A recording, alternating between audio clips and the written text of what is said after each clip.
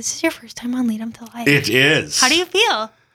No, I'm excited. But it feels less. You're less doing than, the You're doing the Joe Rogan thing. Do you know that? What's the Joe Rogan? So you're recording. I know that you're recording now. So you're using this as the opportunity to warm up, and you'll pull something to use at the beginning of the show.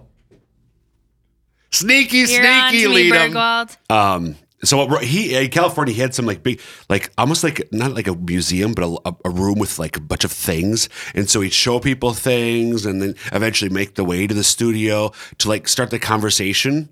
And then you could tell there's definitely a beginning to the show, but by then he's been talking with them for an hour.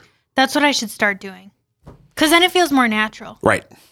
Because you're not constrained. Yeah. By rate. So this is my water bottle. And what do you think about it? Isn't the pink really neat? Well, it's so fitting for this time of the year. And this the is third the weekend. coaster. Fantastic. I wonder why coasters are called a coaster. That's a good question. You know what I'm saying? And then Yes, I here's do. the little remote for the timer. But that you don't need because you just let it roll. You're listening to Lead 'em to Life, where it's our prerogative to explore what it means to be authentically human and fully alive. We have far more questions than answers, but believe that extraordinary answers can be found in the ordinariness of a journey. I'm your host, Emily Leadham. Hello, friends, and welcome to this episode of Lead 'em to Life. Bergwald, finally. Today is the day. So You are officially on Lead 'em to Life. I am somebody. Chris, I'm so excited you're here. I'm very excited to be here, Emily. Okay, introduce yourself. Tell us a little bit about you. Chris Bergwald, Jermaine's husband for 21 and almost a half years. Father to Elena, Carl, Noel, Alexi, Mercedes. 5 kids. They're all born and raised here in Sioux Falls. Jermaine and I met in college. She's from Ohio. I'm from Citro, Minnesota. You know my story. I don't know how deep you want me to go. I want to know what's Mercedes? What's she named after? So Mercy or the car? the name. Oh, The name. So it's actually that was connected to- anticlimactic. Well, I know. No, it's not. No, it's better than that. Oh. All right. So quick story on the car version of the name.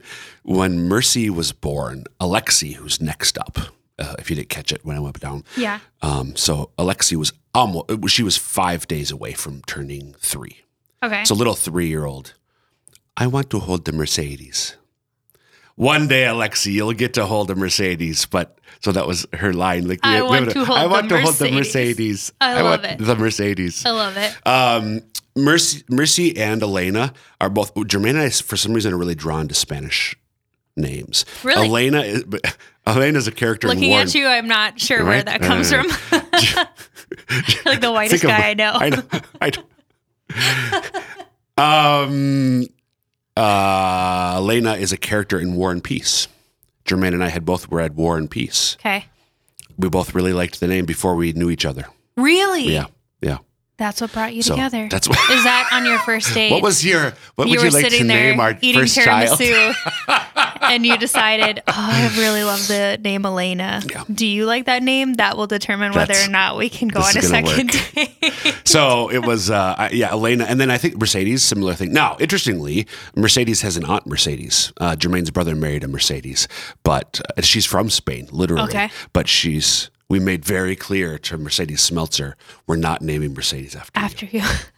Because That's actually, awesome. Jermaine's family has this thing about names. Like there's so we're really Like you can't repeat names? yeah, and not in a Or- harsh way, not like but just more of a respect, like for hey, would it be okay? We did. Are you okay with us naming our baby? It's not really Yeah. after you per se, but are you Yeah. okay with that? And she said, yeah. yes, in my honor. Yes, of course. So What should we name our baby? Any ideas? well, I really like the names that you're considering. Have I told you our names? Yeah, I did. You did. Oh, So I have a new one.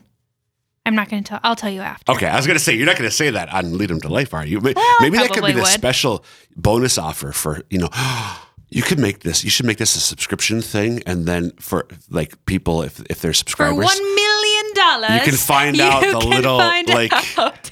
if you subscribe, you'll get the inside scoop. Oh my gosh. What names are we thinking Not a bad about? idea. Not a bad idea. Interesting. Did you know that there's a person, Sancta Nomina, I think is her blog, that you can pay her to do a name consultation with you. I kid you not. It's the coolest thing Holy ever. name, It's Sancta this like Nomina. stay-at-home mom or something like that. That her business is giving ideas for baby names. Wow. And then she'll like do an inventory with you or like a questionnaire to get an idea of what names you're drawn to, saints that are meaningful to you if you like more classical or more, unique names or whatever. But I think it's like so fun. That is cool. That is cool. I probably wouldn't do it only because I feel like I have my own name ideas kind of thing. Yeah. You know what I mean? Yeah. That I would be Yeah. like, I'm not much of a gambler in that way of like, Right. I'll pay and like see if something sticks. Right. Kind of thing. Year of Saint Joseph. So Joseph, I feel like I'm pretty sure it's not your top if it's a boy, but I For think that sure, might be middle one of name. your- yeah. I always like Michael. And then girls. We have 4 girls. Yeah. And Elena was Elena, but starting with who ended up being Noelle, and then Alexia, and then Mercedes. I was going for Evangeline. We just got a Christmas card from a family. Oh, it was Nick Davidson. Do you remember Nick Davidson? Yeah. So he's going to come back on the podcast pretty soon. But he's his been on the podcast already? yeah, sorry, didn't sore subject. Sorry. Oh gosh, but his littlest is Evangeline, Yeah. which I think is so sweet. But I don't know if I could do it because we just watched Princess and the Frog. Okay. Have you seen this movie? No. And I don't know if I'd recommend it. I always add that caveat anytime I name a movie or a show or something. I'm like, I wouldn't recommend it because somebody's going to write in and be mad at me. Yes, that's that's true. This one is all with like voodoo and whatever. It is. It's kind of dark.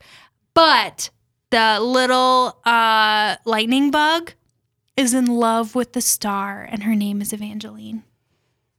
So It's the sweetest. Why So can't all I you- can think of is that's what you think of. Evangeline. So it first came on my radar because, as you might recall, I was a huge fan, and am, it's present tense. I'm a huge fan of the show Lost that ran over 10 years ago. And Didn't you hate the ending? No, a lot of people hated the ending. Very You didn't hate controversial it? ending. I loved the ending. Oh. I loved the show. And the actress who plays the lead female character, her name's Evangeline Lilly. But it means God. It means good. It's derivation of evangelize, and that's what I'm all about. Interesting. Good news. I mean, I thought there are all sorts of Meaningful things. yeah, but I lost out, and then Jermaine, to be fair to her, she wanted. I think Patricia. Jermaine really wanted a Patricia, but I'm like, so names that we have not used. You just insulted someone named Patricia. I know Trisha Irvine. I'm sorry. I like Trish. I think that's cute. I like Trisha Irvine. Oh my gosh. See what I did there? Okay, Bergwald. Yes, ma'am. So you really went through a pretty radical shift in your life, I think in college. Yep. And I'd love to just talk maybe as a starting point to talk about that a little bit. And it was primarily, I think, an intellectual shift for you. And so, yeah, I'd love to know what that journey was like. What happened? What was your experience? So the guy who, so I'll tell this story, but I'm sort of presuming you've heard it already for just a minute. The guy who I called when my reversion was kicking off, years later, told me, because I described it for a long time as an intellectual conversion, and no, it wasn't. Really? What do you mean? There's a lot going on in your life. Oh, that's true. Yeah. That's true. But at least superficially, it was. And in That's many how ways, you perceived it? It was at a certain level a primarily intellectual conversion. So I'm walking across campus, the University of Minnesota, having become just out of sheer laziness, lost thousands of dollars in scholarships because I bad grades, failed 2 classes. So I have to work now. I'm walking across campus to work there's a Taco Bell in the Dinky Dome in Dinkytown, which will mean nothing but to people who know the U of M. Yeah. And I was stopped by two college-age guys. And they weren't what was called Campus Crusade for Christ then, Crew. I'd encountered them before, but these two guys they were from a non-denominational evangelical church, and they were just doing kind of informally missionary work on campus. Do you want to do a Bible study?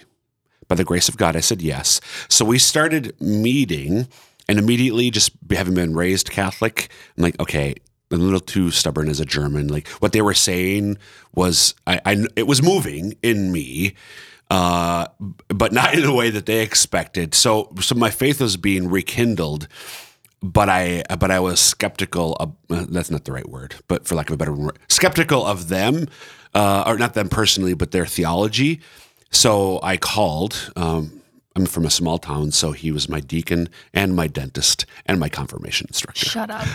Phil, my deacon, Dr. Phil, my own Dr. Phil. Your very own Dr. Phil. My very own Dr. Phil. Phil, this is happening. And he recommended some books. And that's why Emily described it as primarily an intellectual. And because they were prompting questions, which we consider apologetics questions now, in my mind. So I wanted to know what are as Catholic, what are our answers to the questions they're prompting. So I started reading. I realized, okay, I've got to come back because I didn't go to a different church. I just was doing nothing. So I returned to the sacraments, went to confession. That's a whole story. I was going to say that's a big jump. Well, this all started early October of 1994, and December. So 2 months later. You're so old.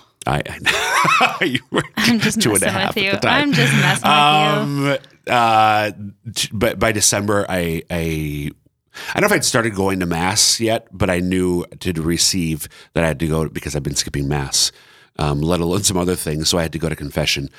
But I went to confession with a priest from a religious community, and his theology was bad. Oh, sad day. So, I got absolution, but it was one of those classic things you hear about. Oh, that's not a sin. Really? I think it is. So. Okay, I feel like that could be a little bit scandalous to some of our listeners that are thinking like, wait, what?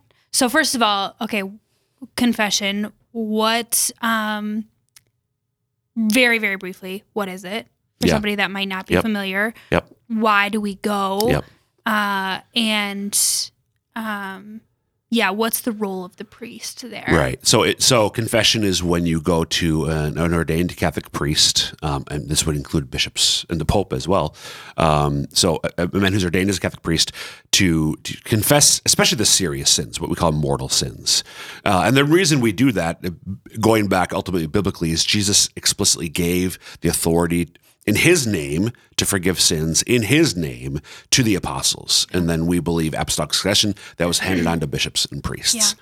So this is the way that, especially for serious sins, we get clean. You know, a priest who we both know, Father Joe Vogel in Diocese of Sioux Falls, after confession's over, he'll often say, "You're lily white," because there's a purity in our soul. Even though we might still have sinful inclinations, desires, there's a purity in our soul.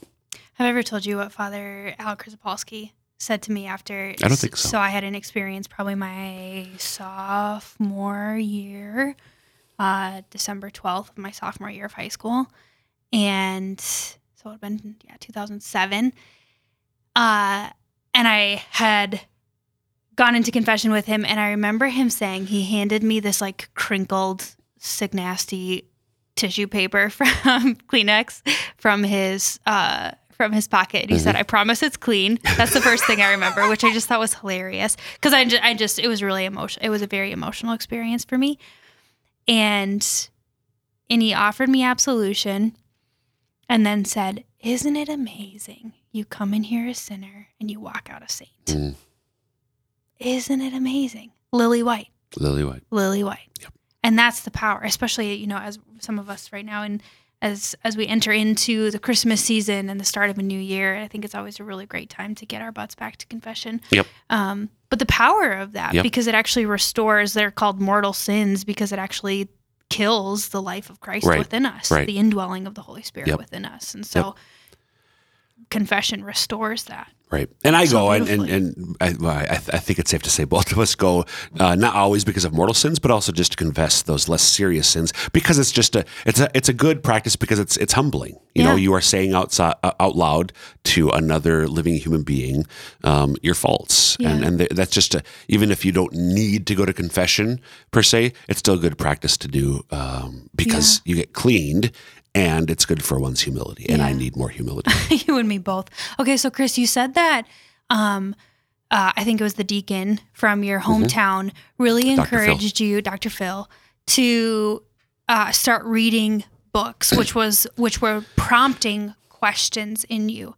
And I want to spend the majority of this episode really delving into kind of intentional consumerism, Yep. if you will. Which often I think of in a materialistic sense, but I Right. want to focus on it primarily as intentional consumerism of the mind Mm-hmm. and the intellectual reality of our day. Oh, what's the fabulous quote from that book that Bishop DeGroot is having us read right now, from Christendom to the Apostolic Age, about the primary battle right now is an intellectual one? Yeah. Is that Yeah. something like that, right? Yeah. Yeah.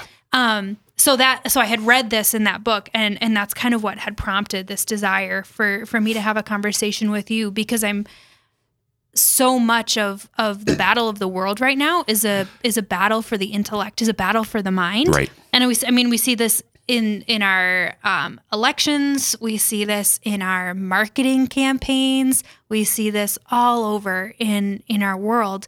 This grasping for the mind of the people, Right. grasping for the bought-in mind of the person. Right. So when you started reading these books that Dr. Phil had recommended for you, what started to shift in your heart because of the difference in what you were consuming, as opposed to maybe before when you were being a total butthead and not engaging in your classes and Yep. whatever? So I think the grace, or one of the key graces I was given in October of '94 was a deep.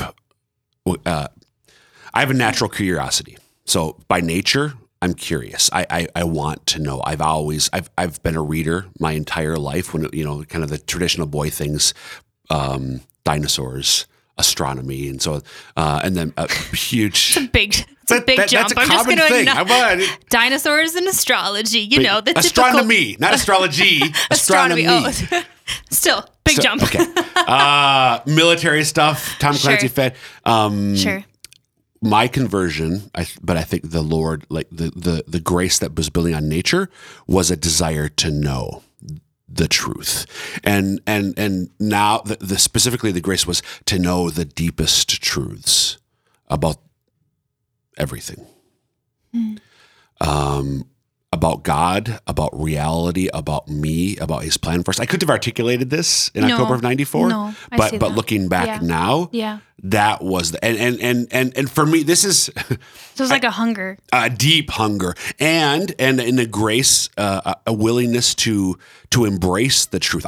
There were very few. I don't know if there were any truths of the faith, Emily, and I realize this is a grace that not everybody receives for whatever reason. There were no truths that I encountered that I deeply struggled with, in the sense of, no, I don't want to accept this. There were things that required a change of my mind, and maybe political thinking. So an example, the death penalty is like an easy one, where I read St. John Paul II's encyclical, The Gospel of Life, Evangelium Vitae, which came out a year or two later, and his explanation of why the death penalty should be used in rare circumstances, and it made complete sense to me. Mm-hmm. I've been a supporter of the death penalty in high school and early college. That's just an example of where I was, oh, okay.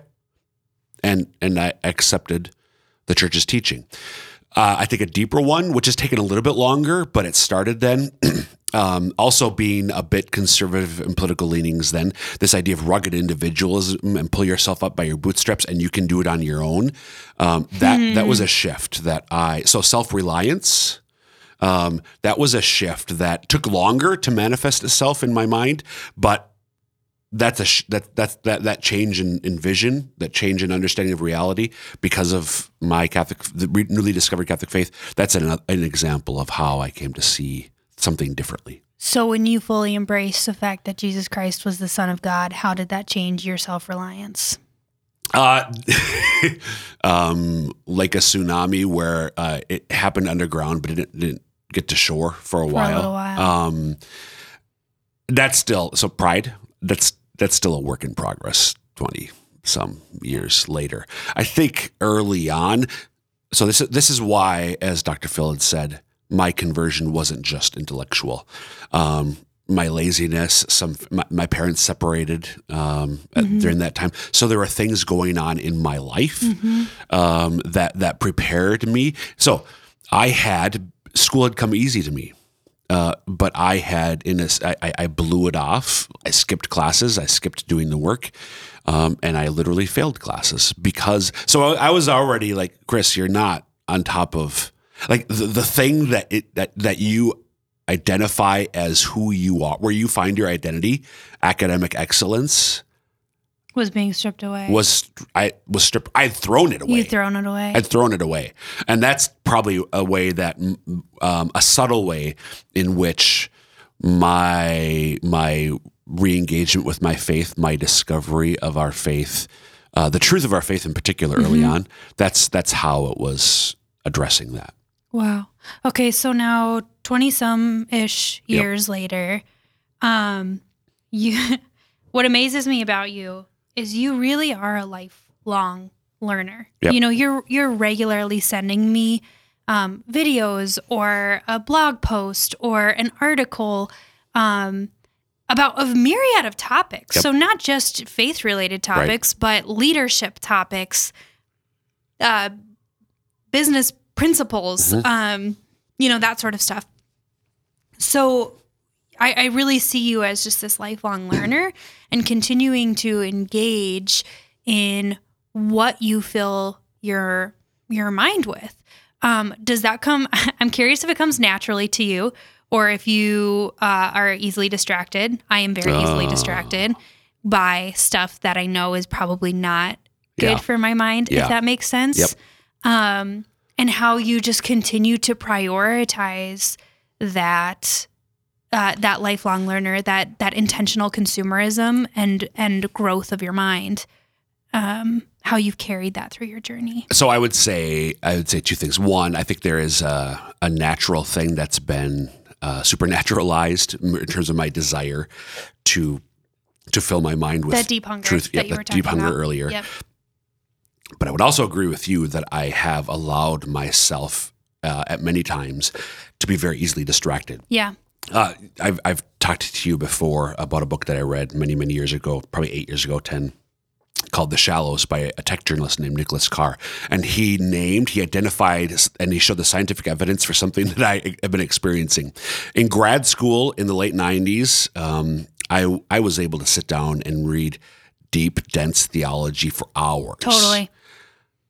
Now, in the last 10 years, 10 minutes. What's the deal? Because I have the same problem. So what Carr identified, what the link culture of the internet. So you've got your laptop in front of you. So when I'm reading, because by then, so 10 plus years of forming this habit of just skimming instead of reading deeply, and then if something's not really immediately fascinating me, I move on. I click 100%. To the next article. 100%. And that literally rewires your brain. I mean, Carr talks in his book about the neurological responses, looking for the dopamine hit that comes from the rush of something new stimuli. And then, but doing that deep reading that I did in grad school requires ignoring the need for the hit. and it requires not clicking on away to something else that's more interesting. So how do I rewire my brain to go back to the ability to focus? So what I've had to have been deliberate, and this is a personality. The personality comes into this. Like what I do is probably different than how you would do it. Okay. But I try to limit myself to, like, if I'm going to just scan the blogs that I read for something interesting, doing that literally 2 or 3 times a day. Like when I go out to sort of do a forage for information, I try to be very specific in terms of how many times and how often I do that. Like to go sort of scan what's out there that I would be interested, like being very, very, yeah. Does that make sense? Yes. Then. So kind of putting boundaries on your habits. On your habits. How I consume. On how you consume. Yep. Then I do try to, this is more at home in particular, Emily, to be honest, I try to read more than I watch. That's a really practical approach. Yeah. So for me, Read more than I watch. what I tend to watch tends to be popcorn, Yeah. Yeah. And it's not, again, I said never watch, but read more than I watch. Yeah. Because just including my phone. Oh, definitely. And for me, I love technology. I've got all sorts of devices, but for me, a book, I can't. I don't magazine, want book, something that sort of thing, where I'm actually engaging my mind and building up the practice of doing that. Like something that's going to be, I'll read fiction, but when I'm whether it's fiction or nonfiction, like focusing on this thing that I want to read, but then being somewhat deliberate about, okay, I'm not going to 5 minutes later check my email on my phone or my social media feeds. Yeah. I almost need to put my phone in another room. Yeah. Which I do not do right now, but I feel like that would be helpful for me. So I still make the attempt to do that. It's hard because it's so easy. Oh, I just need to check this. Yeah. So literally I've put it sometimes when I get home, I put it on the kitchen windowsill. I've put it in my bedroom, and it always creeps out, doesn't it? It does. Yeah. It does. Right now I'm in a bad spot. I'm off the wagon where I have even tried those things last few weeks. Yeah. Yeah. So that's probably one thing. But even for me, the other thing too, what I found, and this is kind of combining your question here with the earlier one, my tastes over time have changed. So I mentioned briefly one of my interests in high school was military fiction, Tom Clancy novels. December is a time when I usually will read some fiction. This is when I've read many a teen dystopia, to be honest, is December. Welcome to the world of Harry Potter. Exactly. Dystopia. That's it. Anyway. I picked up a Tom Clancy novel recently, and it's just, there's not enough depth. Really? My fiction, it has to give me more than just a riveting tale. There has to be some substance. Have you read Michael O'Brien? Oh yeah. Did I tell you I just read my first Michael O'Brien book? Yeah, and it wasn't Father Elijah. I know. I'm going to bring it. If you'll read it, will I'll you bring give it to me? Absolutely. I absolutely will read it because I read Eclipse of the Sun because Moats gave it to me. Yep. And I loved it. Yep. It was difficult to read right now. Yep. Okay. That's a sidebar. We'll talk about that after this podcast because I got a lot of things to say about it. But I love fiction because it has this power to tell a tale. But if there's not a depth, if there's not an intentionality to the writer, totally it can become. But it doesn't have to be like. So we both have read this book called The Awakening of Miss Prim. I loved it. I loved it. No, that's not like that's not deep, weighty literature with a capital L. But it is intentional. It's intentional, and it's got substance to it. Yeah. Right. So it's not that I need to read Dostoevsky or whatever for my fiction. Right. Oh yeah, Dostoevsky. Yes, love him. Brothers Karamazov? No. Emily Leadham. I'm sorry. Catholic Studies program. Oh, don't you even take it back. Fyodor Dostoevsky, Crime and Brothers Karamazov. I probably was assigned it and didn't read it because I don't have the focus. Probably that was part of those books that you read. Anyway. Okay. So does that... Yes. Yeah. Okay, so one of the things that you're kind of talking about here, I think especially in I try to read more than I watch. Yeah. Leisure. Yes. I want to talk about leisure. Okay. The art of leisure, if you will. Leisure. Joseph Yes. Pieper. Yes. Did you see that, Bergwald? Dostoevsky. Yes. Yes. That was me trying to flex my philosophy hand at you, and it did not work.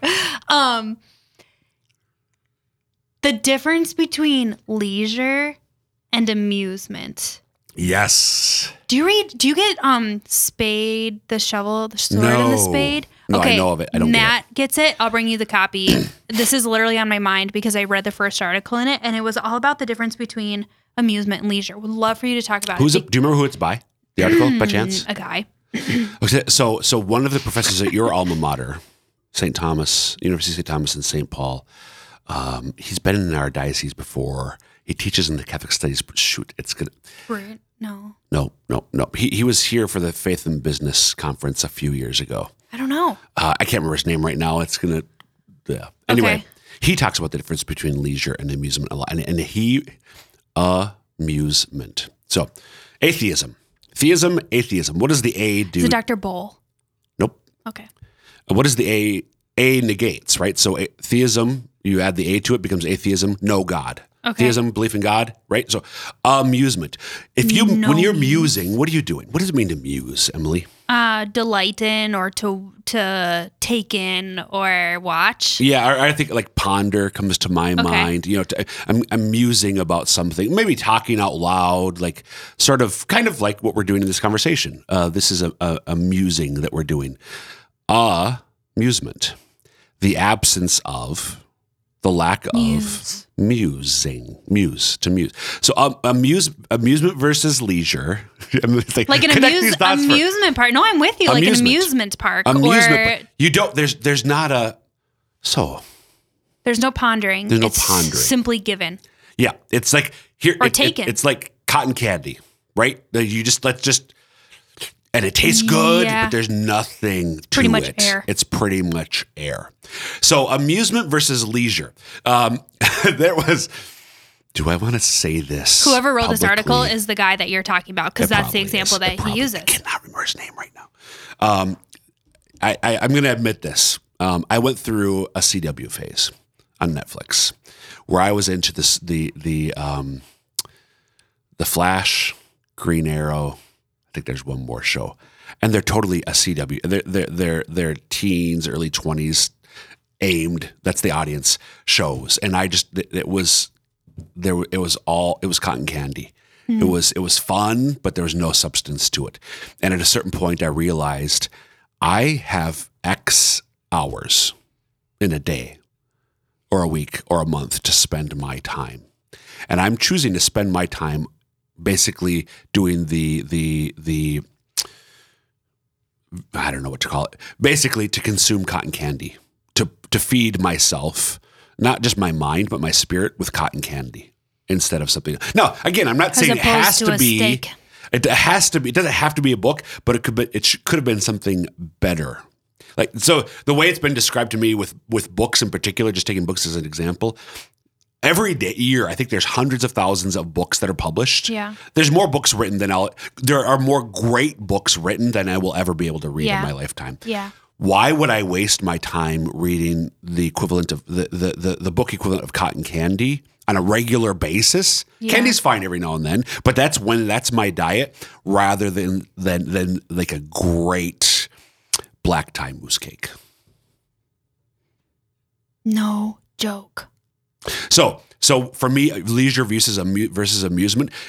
I'm not saying it always has to be like deep and it has to be thought provoking, but does it really feed me with some substance, even if it is sweet? Black tie mousse cake is you can't survive on just black tie mousse cake, but it's better than cotton candy. There's substance. So for somebody that's like, but I like being able to relax with just the passive, mindless, whatever, blah blah blah blah blah. Would you still say that authentic leisure is going to be more restful to the human person than amusement? Because you know what I'm saying? I could see somebody listening being like, okay, but I'd way rather binge Netflix or, curl up with a show but does it actually bring rest? I'll answer that in sort of half-and way and then substantial way. How's that working out for you? Yeah, no joke. Because for me, it doesn't. Yeah. And I binged season 1 and season 2 of Cobra Kai a couple weeks ago. It's like the follow up to the Karate Kid movie from the 80s. Okay. It was a lot of fun, but No meat. no meat. Right. And it didn't actually even bring you rest. I love that you're using that term. Did it really satisfy me? Now, again, I'm not against it. Would I rewatch it? Yes, I'd rewatch it. But would I binge it next? I mean, there's nothing wrong with amusement. Go to amusement parks, do the intellectual or whatever. Play. Yeah. Exactly. There's nothing, but we're talking about, to me, proportion here. But at least be intentional about it. And that's where, be intentional. And the idea, again, read more than you watch. And when you do watch, have some intentionality, have some balance. I will say one thing that has restored that in our house is we have Friday night family movie night. And pretty much any other night of the week, we don't watch. Right. We just don't watch. Right. I love Friday night family movie night. So it's so relaxing. True confessions. Sunday started as family night movie night at the Bergwalds. Yeah. Sunday night has become everybody on their own screens night at the Bergwalds. Bring it back. Yeah. So but it requires intentionality. Yeah. Totally. And that's how, I mean, like, you got a big spectrum. Exactly. That can be a challenge to find a movie that appeals to everybody. But yeah. Go ahead. I think actually when I was thinking about this episode, actually one of the things that occurred to me in terms of a question that I've been wondering about along these lines. So usually when most people think about leisure, they think about it in an individual sense. But how do you do common leisure? Like, what's your answer? I don't know. I'm still pondering it. Like, how do I? So we have kids from 16 down to 8, and then mom and dad. Yeah. And it's hard for us to find a common point of leisure. So that is something that I'm still pondering. Yeah. The other thing I'm pondering is game nights. Yes, game nights. You but love not game all. nights. I love game nights, but not all of our kids. And the other thing I've been pondering is how do I balance my own need for leisure with our call to be self-sacrificial? I don't have an answer to that I'm just question. going to keep on Yes, I know. feeling that conviction. It's self-care, right? Self-care. Yeah, yes, I literally was just going to say that. But Emily, so I'm holding two contradictory things in my mind right now. I get that and I believe that, and then I read about the saints. Yeah. Who are so unconcerned in many ways with themselves. Yes. So I'm like, I don't know how to reconcile those two things yet. Yeah. Because maybe what the difference is the saints knew how to authentically leisure, which is actually not self-oriented. Yes, orientated, that's probably oriented. True. That's and again, this is going to the one side. The church, this is explicitly in the Catechism. We are called to offer all of our time to God. We can even offer our leisure time to God. So it can be a priestly offering, if you will. Offer our rest. Exactly. So it's something the church extols. It's just for me personally integrating that with our call to be self-sacrificial. Yeah. To love self-sacrificially. Yeah.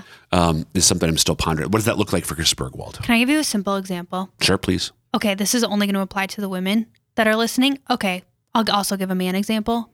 But I think that a woman painting her nails or doing makeup or whatever can be authentic leisure if it's seen as a point of creativity. Right. Does that make sense? Yep. Like instead of approached as vanity, but as approached as an art, as approached as an outlet for creativity. Yep. I have a memory of painting my nails like 2 years ago. And it was so life-giving. It was just this, and I don't paint my nails a lot, but it was this really life-giving experience. And I remember being like, why is painting my nails bringing me so much life right now? And it was because I was approaching it with this spirit of creativity. Or for my husband, like he loves to make stuff. Right. Like he loves craftsmanship and whatever. That's his form of self-care. But it's also leisure for him in the spirit of creativity. It's actually restful and relaxing to him to create. Right. I don't know.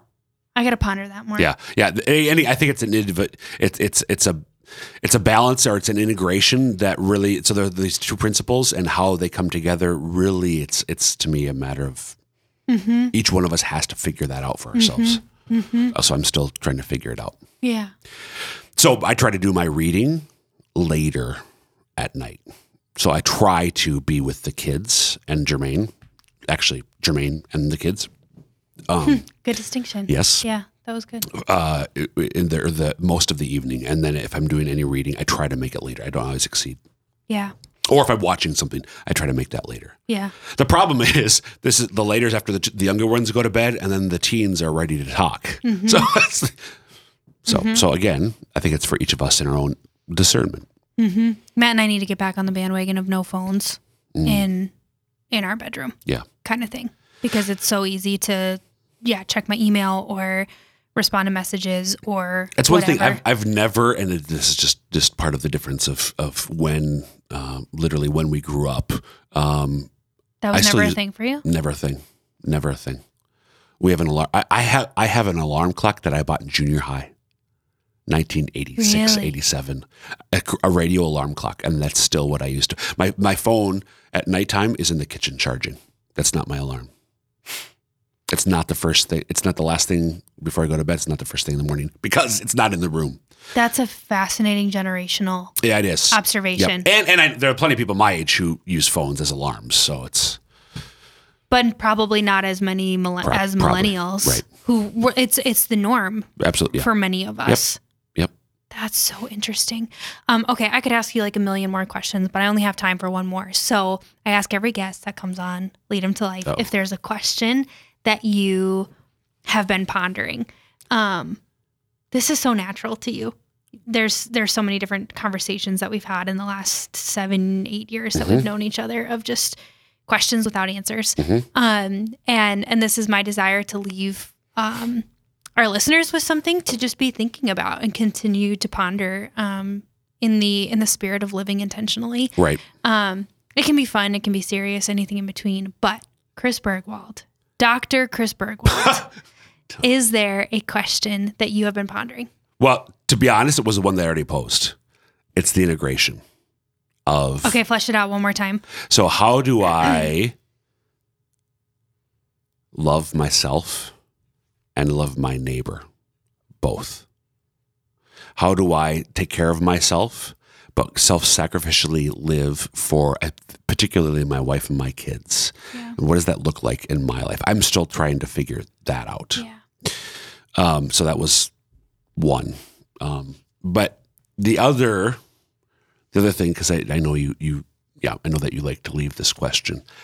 I don't know if you're going to accept this one, Emily, but it's the question that, that I have two questions that drive everything for me. Why and so what? Yeah. And the second one has become, the why is always being answered. Why about everything?